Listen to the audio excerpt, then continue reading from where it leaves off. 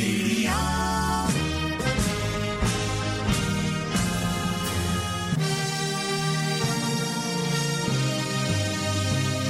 Welcome to the X Zone, a place where fact is fiction and fiction is reality. Now, here's your host, Rob McConnell.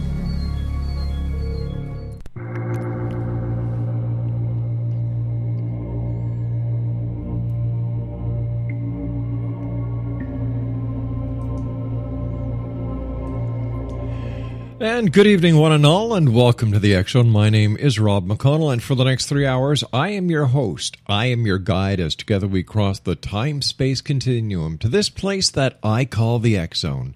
It's a place where people dare to believe and dare to be heard. It's a place where fact is fiction and fiction is reality.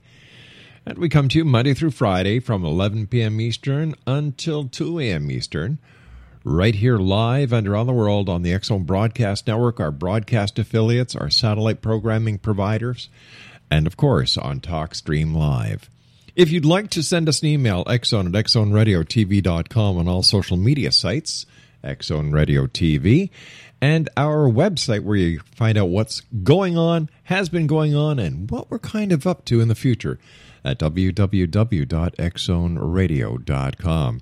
Before I get to my first guest tonight, Brandon Callahan, just a reminder about this weekend's programming here on the X Zone Broadcast Network from 6 until 7 Eastern, Saturday and Sunday. High Tech with Corey K.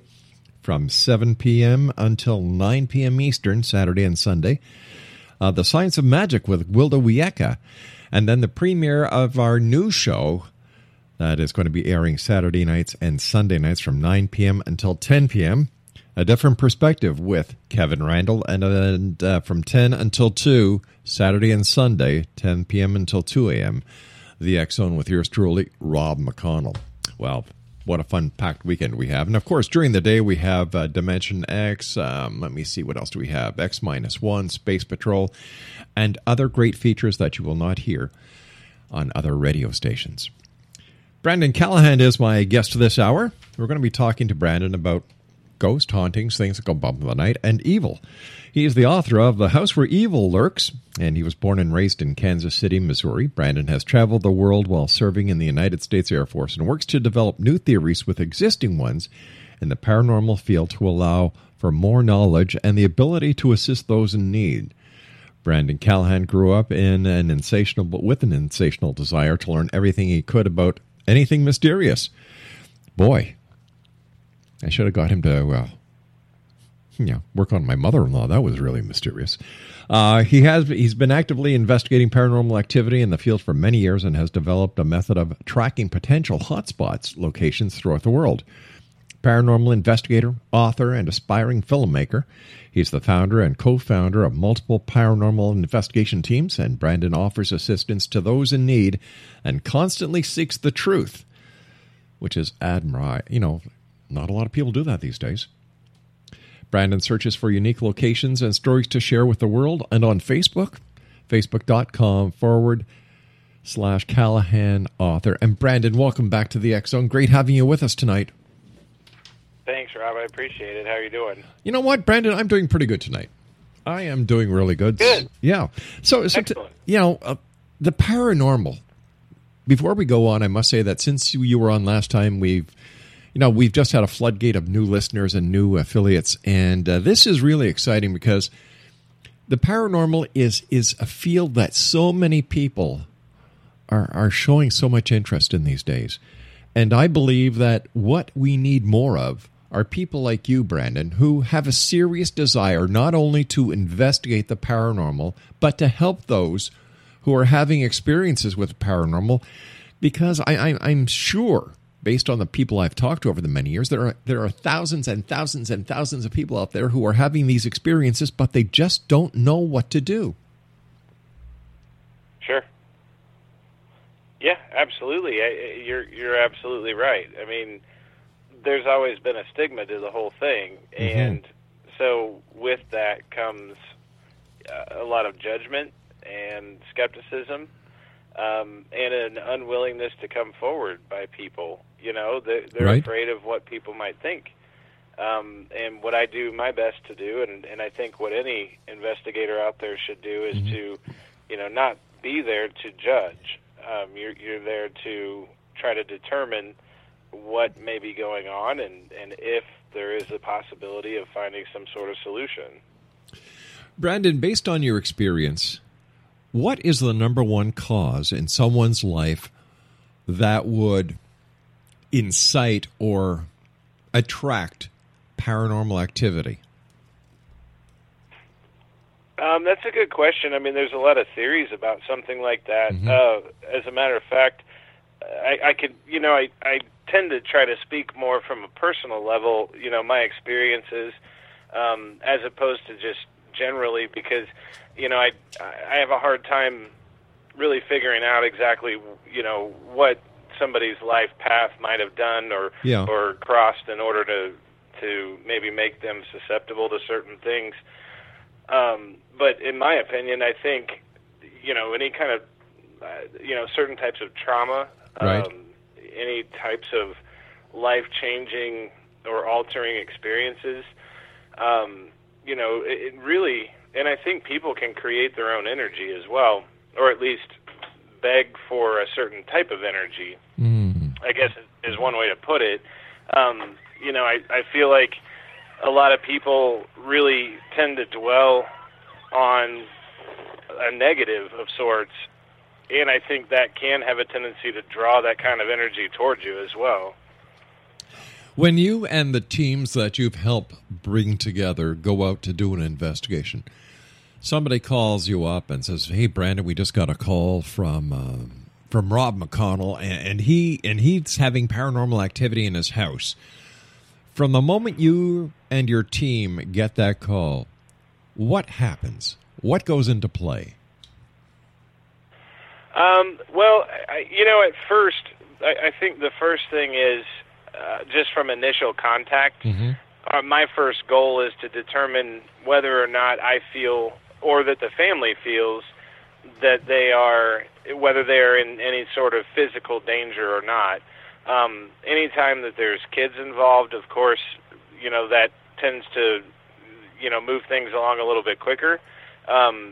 Just because I have 5 kids of my own, and having kids living in fear, being an adult and understanding a little bit more about the world is one thing. Not that living in a home where you don't know what's going to happen next is any better when you're an adult, but just putting myself in a child's shoes, how terrifying something like that would be. I was lucky enough to never have experiences of that nature when I was a kid, but I certainly try to do as much as I can as quickly as I can, especially when there's kids involved. But really, the main thing is just getting a gauge on the situation, trying to figure out if one of the main things that I look for is to try to figure out whether or not the people that are calling me have already seemed to have determined exactly what's going on, because that can tell me if they're looking for validation or if they are pushing maybe an agenda of sorts. There's an honesty to it. When there's an initial contact, at least the original conversation, that tends to be very interesting. And I try to read people. I don't judge them, but I try to read them. And so sometimes that allows me to help gauge maybe the severity of the situation, just looking for keywords or certain types of behaviors, things of that nature. And so I think, over the years of experience, having worked in more and more houses, something like that becomes a little bit easier to gauge, I think. I agree. And by the way, 5 children, we have 6, so I know exactly what you're talking about. Yeah. And so, if one of them were to come to me and say, "Dad, I think maybe you brought your work home with you," yeah, I've got to take immediate action, and that's why I try to be as careful as I can when I'm out in the field. Because I have been followed home before, and it's not a pleasant thing. And so I try to protect myself, and I try to protect my house, and certainly I'll do anything that I need to do to protect my children. Absolutely. Of course you will. Are children more susceptible to the paranormal than adults? A lot of people will say that. Yeah. I personally haven't gathered enough information, like personally. I mean, you can read all the statistics and the theories and the books and everything else, but personally, I can't say that I've necessarily had that.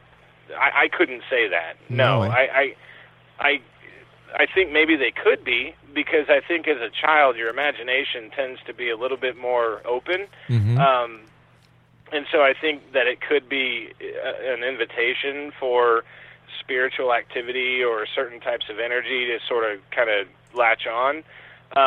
Whereas as adults, we're worried about paying bills, we're worried about going to work tomorrow and everything else. And so I think we tend to kind of shut those things out, which I think builds on that natural skepticism as adults too. Most adults, as they should, they should basically say, well, I don't believe in this unless I see it, which is a good approach to take, which is the approach I attempt to take. But kids, their imagination is going to run wild. But I can't say that I've gathered enough personal information in the work that I've done that would really have me tell you a definitive, I agree with that, because I just haven't. Excellent. My guest this hour is Brandon Callahan. His Facebook page is facebook.com/Callahan author. Brandon, if a person is on either prescribed or recreational drugs or have a tendency to indulge in alcohol, would this affect their likelihood to be brought into the world of the paranormal? Yeah, absolutely. I think it could have an effect. I mean, you're talking about mind-altering things. Yeah. You're talking about, I can't tell you how many times I've seen a person be very kind, very normal, very outgoing, but when you get a few drinks in them, they turn into a different person. That there's just a darkness there that tends to come out. And, I'll be honest with you, I have had that problem myself in the past, where I would become a completely different person. And I think, especially when I started investigating and kind of, I guess, seeking out this typically darker energy that you're called in to take a look at, it'll feed off of that weakness. It'll feed off of that built-in darkness. And if there's drugs involved, if there's alcohol involved, or whatever the case might be, I think absolutely it can have an effect. I mean, as a matter of fact, I truly do believe that in many cases, there is a medical diagnosis that people obtain for one reason or another, whether it be multiple personality disorder or bipolar disorder or something to that effect. I don't believe that that's 100% scientific. I think in a lot of instances it can be very spiritual. That brings up an excellent point, Brandon. How does one's own spiritual beliefs either help or hinder when it comes to investigating, as you and your teams would, into their paranormal activity? Well, in a lot of ways they're one and the same, because we call it faith. We go to church, or whatever we might do, depending on whatever your faith is. We would read a Bible or a Quran or whatever it might be, and you have faith that these words hold some sort of meaning and some sort of power that is a protective and loving thing.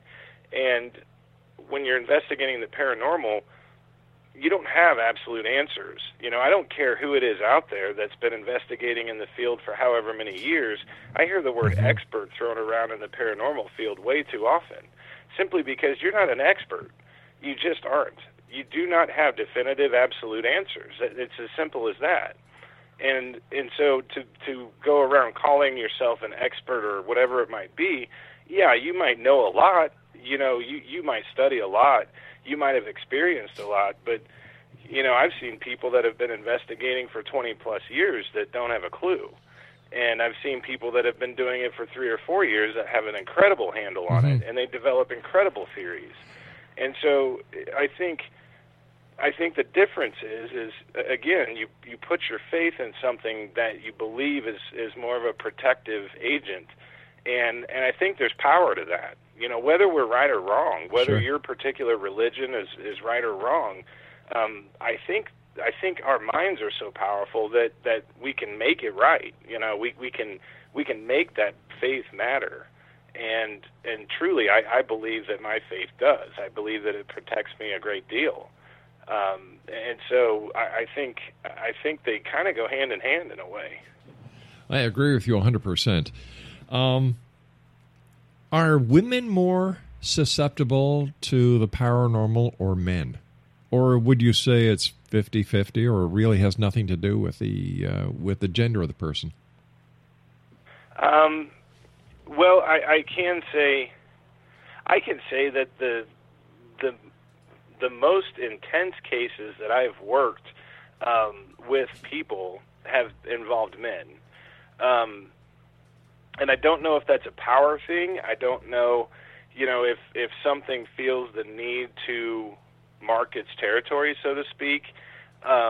If it's a man. As a matter of fact, one example I'll go back to. I worked with a gentleman up in Nebraska for a few months, and he's a professional UFC fighter. I mean, this is one of the baddest dudes you will ever meet in your entire life. Yeah. I mean, he's 6'5" and 230 pounds of pure muscle, and just a bad man.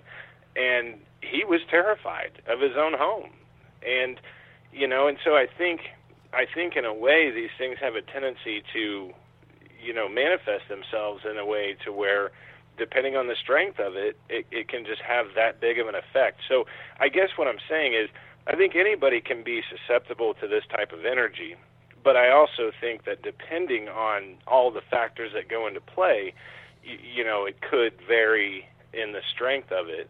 As far as the females go, I think we can pretty well say, just physiologically, we're very different creatures.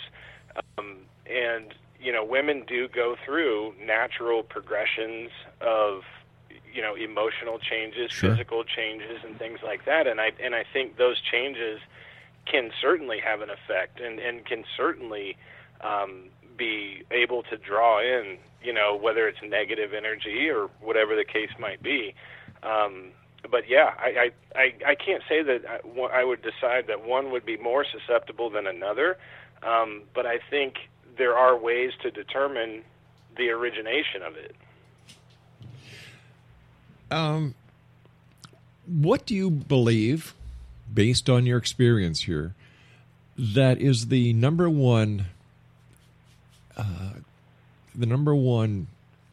can I best phrase this? The number one ability that a person would have that would make them a good paranormal investigator? Well, I think you have to have a level of skepticism, as we kind of touched on.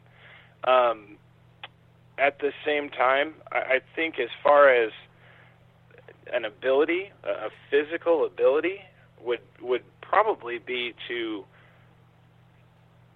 leave all the baggage at home, of your everyday life, of your stresses and everything else, and be able to become in tune with your physical surroundings to the point where, I've had to develop this over the years. I mean, I certainly didn't have these, I guess you'd call them abilities in the beginning.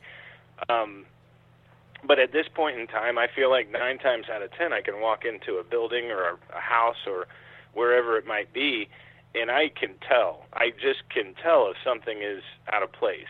I can't tell you what it is. I can't tell you that it's dangerous. I can't tell you why. But I can tell you that something just doesn't feel right. And I think developing, allowing yourself to develop those types of, I guess, abilities, I think that would be the key thing. All right. I don't know why that kept on doing that, but I apologize. And by the way, yes. You mentioned the house where evil lurks. Yes. The Agony That Remains is now available everywhere. It's my second book. Super. I was going to get to that on the other side of the break because I want to I'd like to look at this more based on your experience, and I understand that is only, what you can work on. But getting back to the criteria for a paranormal investigator as you see it, mm-hmm. What would be your number one turnoff with someone who is coming to you to say, "Hey, listen, Brandon, I'd like to be part of one of your paranormal teams," and you do an interview, mm-hmm. I'm sure. And what would be the number one turnoff? Oh, I see it. I see it so often. Demonstrative people, just people that whether you call it ego or just being judgmental or whatever it might be. I think there's a very clear distinguishing factor about a person, and I do credit myself for being a pretty good judge of character pretty quickly. I've proven myself correct many times, but there's a lot of people out there that do this, that claim that they're out there to help others and everything else, when frankly all they're in it for is themselves, and they carry some sort of chip on their shoulder around with them. They look at someone like me as either competition or the enemy. That is the exact wrong way to approach this. None of us should be at each other's throats. None of us should be judging each other. This is why I really kind of keep to myself and my work.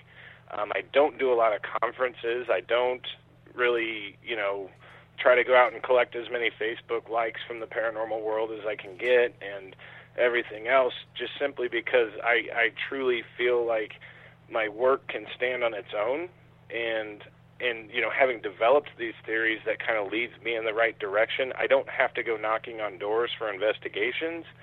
And so, there's just a personality thing, and to someone, I guess, pretty experienced, it's pretty easy to see. There's something to a person that there is an arrogance about them, where there is an automatic, I have all the answers, or whatever it might be. I would say a level of selflessness is something that has to be very apparent right up front. And if that's not very apparent, that is a huge red flag. And so to me, that's probably the number one thing to look for. All right, Brandon, you and I have to take a short break. Please stand by. Thanks so much for joining us tonight. When we come back, X-Zone Nation, we'll be talking to Brandon about two books, The House Where Evil Lurks, and the new book that he has released now, The Agony That Remains. Brandon Callahan is our special guest, www.facebook.com/Callahan author. This is the X-Zone. I am Rob McConnell. Brandon and I return on the other side of this short break. So whatever you do, do not go away. This is Kevin Randall. For nearly 30 years, I have been investigating the case of the Roswell UFO. I have interviewed hundreds of people and stood on the crash site. Now in Roswell in the 21st century, I have reviewed dozens of hours of audio and videotaped interviews, examined hundreds of files that relate to the crash, and have returned to Roswell in an attempt to put all that information into the proper perspective. For the first time in Roswell in the 21st century, I have made a dispassionate reevaluation of all that material and provide a new look at what happened. This is a book that clears away all the clutter that has hidden the truth for so long, strips away the various lies that surround the case, exposes the Air Force attempts at cover-up, and found a core of solid information that tells us all where the case stands today. Roswell in the 21st century will be available in just a few weeks. For more information, please visit my website at www.kevinrandall.blogspot.com.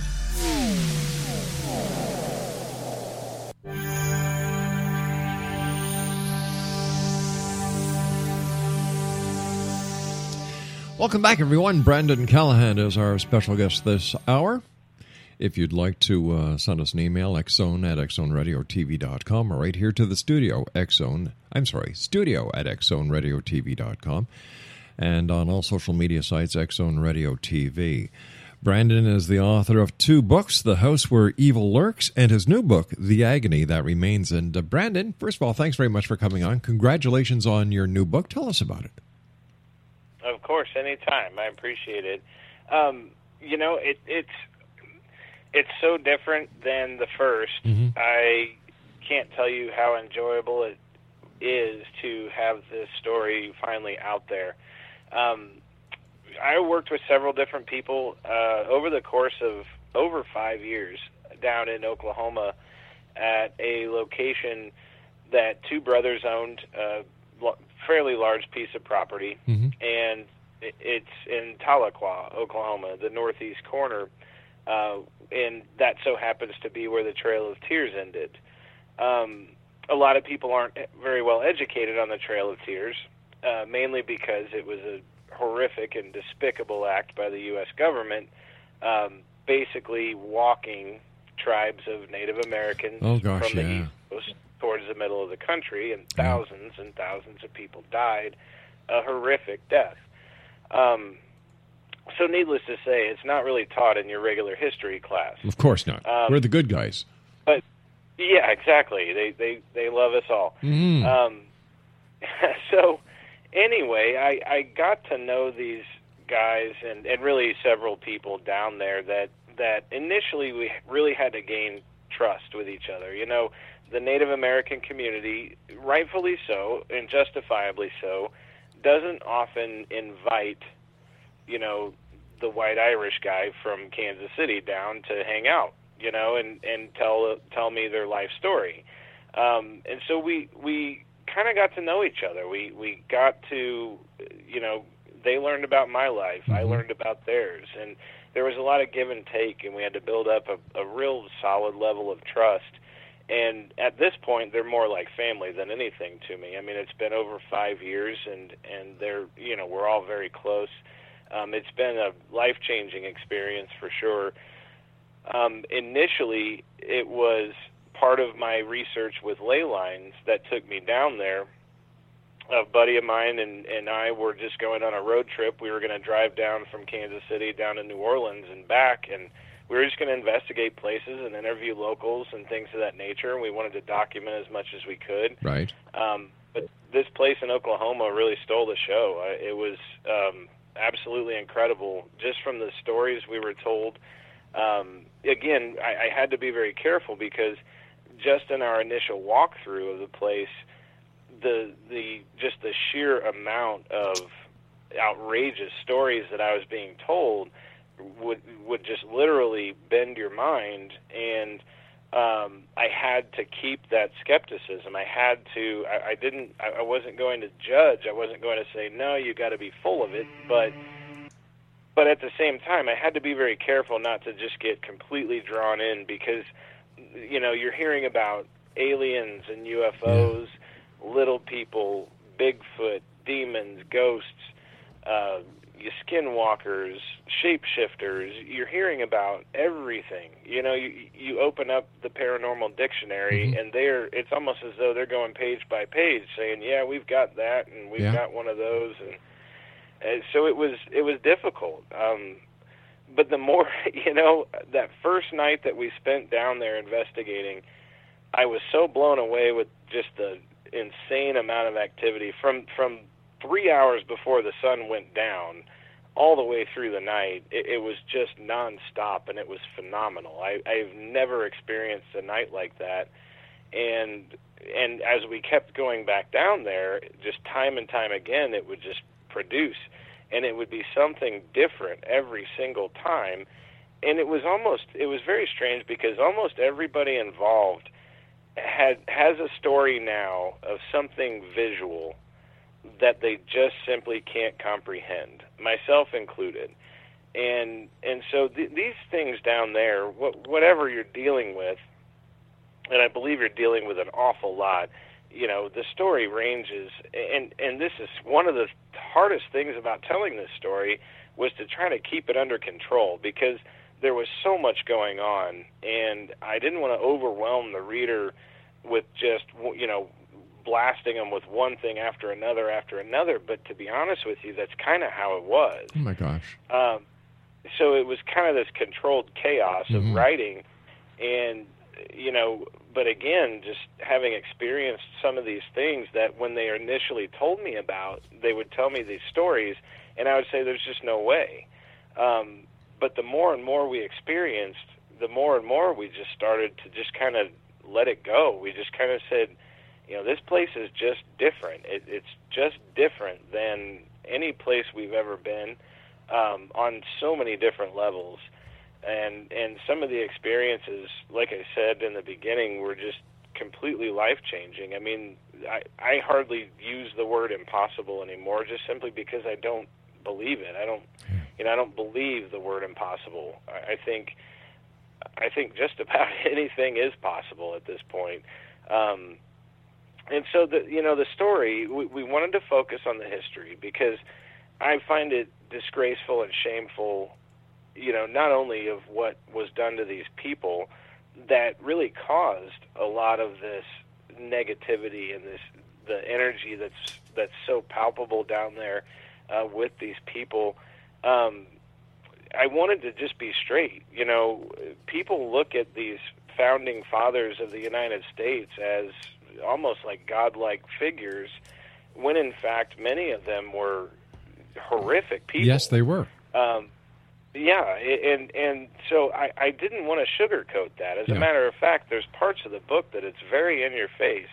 That Andrew Jackson is one of the worst human beings that I have ever studied, and that's just fact in his words and his actions. But he's on the $20 bill. Mm-hmm. And down there, most places, if you throw a $20 bill down to pay for your gas, they're going to hand it right back to you. Really? And they're going to say, go break that somewhere else, And I get it. And at first I didn't. I had to start to understand. And over the course of time, I was able to, or at least to an extent. I certainly don't figure myself to be an expert, but things like that do affect your whole life because you just see it from another mm-hmm. perspective. And when you start to accept that, it becomes very real, and it becomes a part of your life. And so, I carry these lessons, and I carry these experiences with me everywhere I go and every day. And so for me, the activity was like nothing I've ever experienced or seen before, but it was almost secondary to this tragic but incredible experience and story of these people. And again, I was very excited because I've always had this real need to study ley lines. I think they are very key in the study of paranormal research, and this place is just right on top of several intersecting lines, and it felt to me that it was just a culmination. It was kind of the perfect storm of circumstances that kind of led me down there. And I've always felt like the big cases, the cases that kind of take on a life of their own, they do have a tendency more to find me rather than the other way around. Something I've never understood is, I agree with you, that history lies through its teeth, basically. We're still teaching kids in school today that Christopher Columbus discovered the Americas when it was actually the Vikings. But I have never understood. Well, Christopher Columbus never stepped foot on the United States soil. Exactly. But something that there is absolutely nothing documented anywhere that he ever put one foot on these grounds here in the United States. Yeah, but when we look at the Trail of Tears, for example, here you've got the Westerners from Europe come to this land that they didn't own, basically over a number of years nearly eradicate the entire Native American and Native Canadians. Mm-hmm. And I remember as a kid watching Cowboys and Indians, and I'm trying to figure out why the Cowboys are the good guys when they've invaded the land and are stealing the land from the Native Americans. Mm-hmm. History just doesn't make sense. You do. Well, and as I was growing up, just like you, the Lone Ranger. Oh, yeah. I was always very into the Westerns and everything else. Me and my brothers played cowboys and Indians all the time. But you're absolutely right. You know, the thing was that when it came to the land itself, you know, I think there was, you know, of course there was a resolve with the immigrants to make this country their own. Yes. And damned be the king or queen or whomever might want to control them. And I get that. And they had to be strong people. They were very strong people. And you have to look at it from the perspective of the time. You know, at that time, the harder people were the more successful people. The more violent people, the tougher people, they were the ones that would thrive. And now, you know, in a lot of ways, it's almost the opposite. You know, there's so much of this going on. We certainly don't want to get political, but there's just so much going on that, you know, but when you look back at these original immigrants that came over, and then you look at it from the perspective of the natives, where they were just who they were. They were one with their land. They loved each other. They loved what their creator gave them with the trees and the grass and the fruits and the vegetables and everything else, and this knowledge that they had. And they didn't need all these laws. You know, they didn't need a law saying if you kill somebody, you're going to jail. Well, because they just didn't kill each other. And it just wasn't a thing. Now, granted, the tribes would war with one another. I mean, there'd always be feuds, and then they would have their skirmish or whatever it might be, and everybody would move on. Yep. Whereas here, there was this mentality of total domination. Once they kicked back England, you know, back over the pond, then it was, okay, now it's ours, and these other people are just in the way. And we're talking about numbers in the millions over the course of time. You know, the Native Americans, the deaths, the murders, the tragedy, we're talking about in the millions. I mean, that is staggering. And even now you're seeing stories about on tribal lands, the water is being, you know, just, well, it's not usable. You know, they can't drink it. They can't use it on their crops. They can't, and this is okay because we need a pipeline or something. And it is so tragic. It is so insane. And it doesn't get nearly the attention that it should, just on a human level. I agree with you, my friend.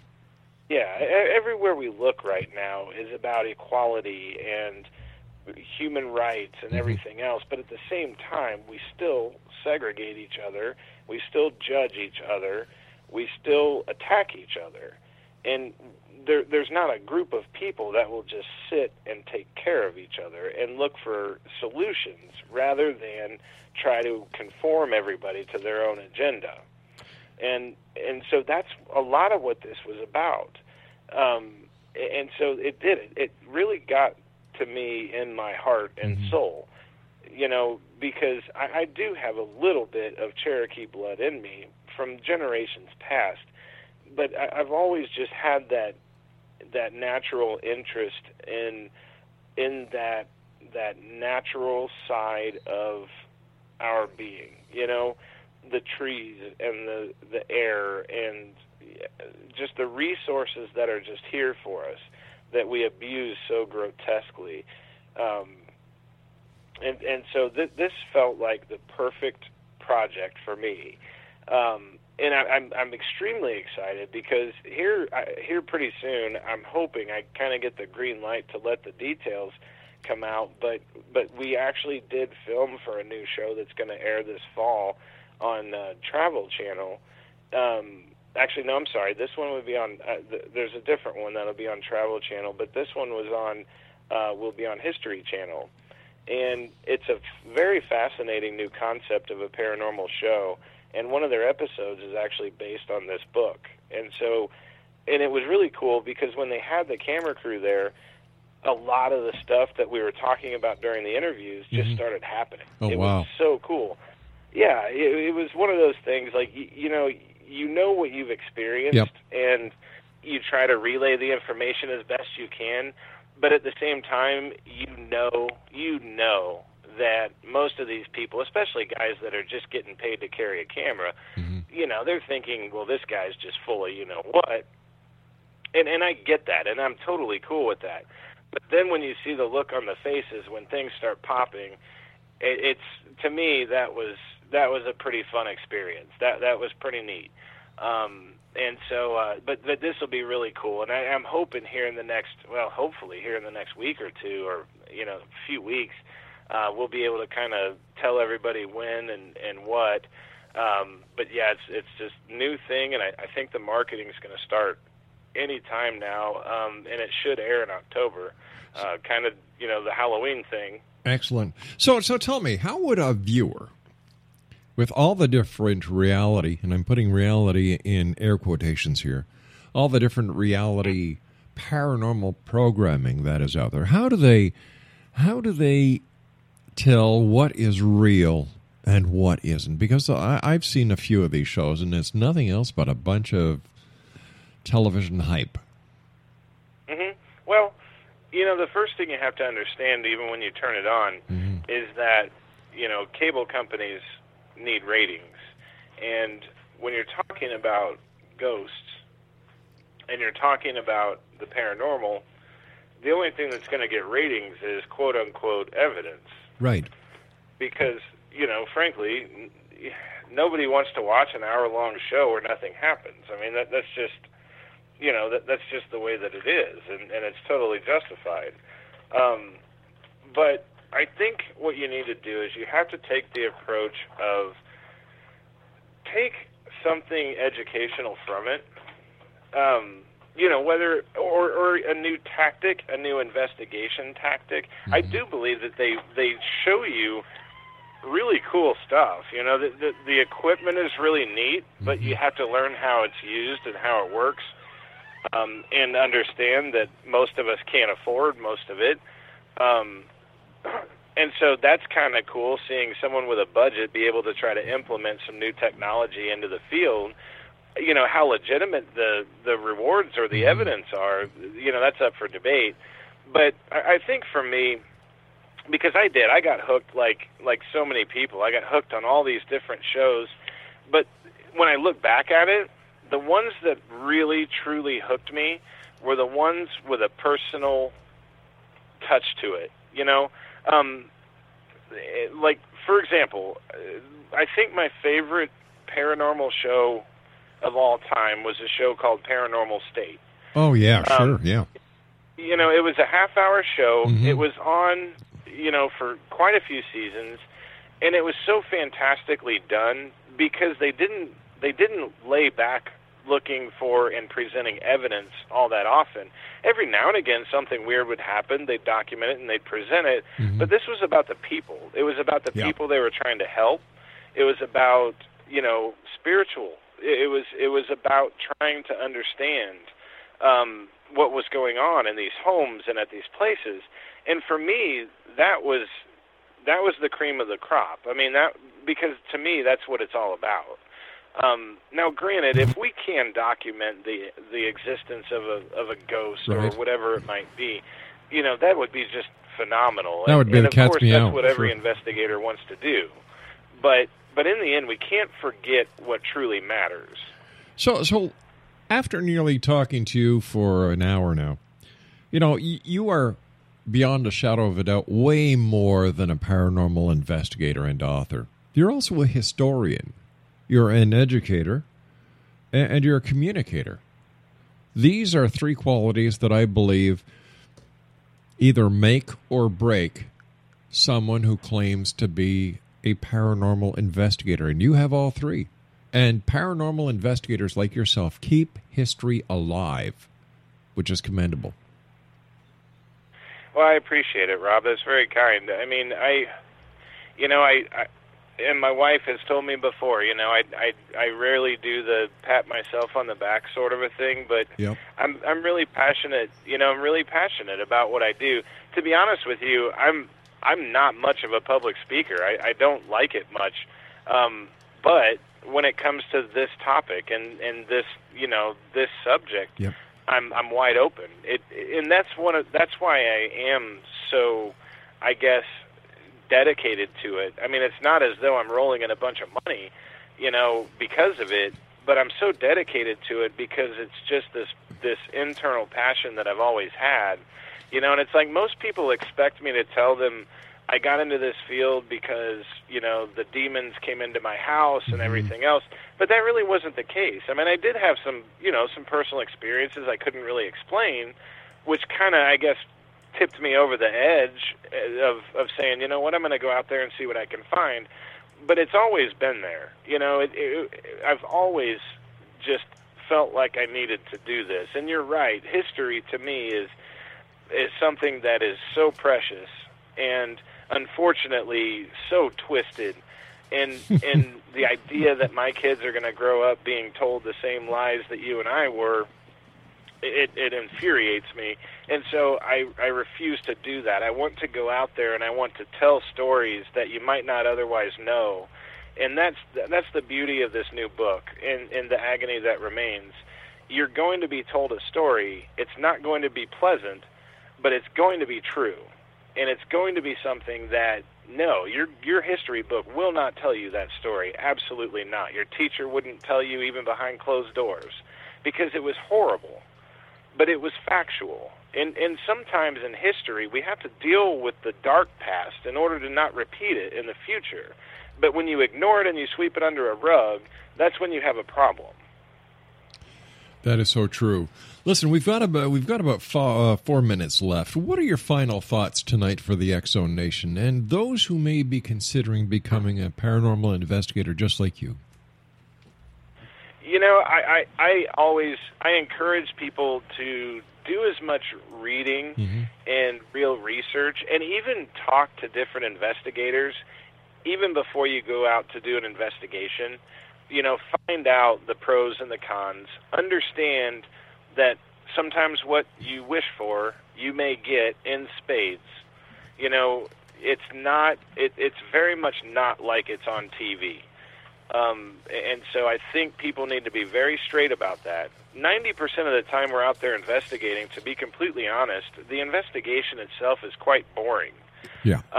You're not going to just walk into every single place you go to and have things start flying off shelves. It just doesn't work that way. And so to me, I think, you know, if you're serious about doing it, I would tell you to make a plan, a full-on, almost like a business plan. It's exactly what I did before I started investigating, and I think it's paid off. I had a big picture in mind, and I knew it was going to take years. But everybody wants this immediate gratification in today's world, and if you do that, I think you're going to find yourself on the wrong path. But you have to find your passion, whether it's history, or whether it's UFOs or Bigfoot or whatever it might be.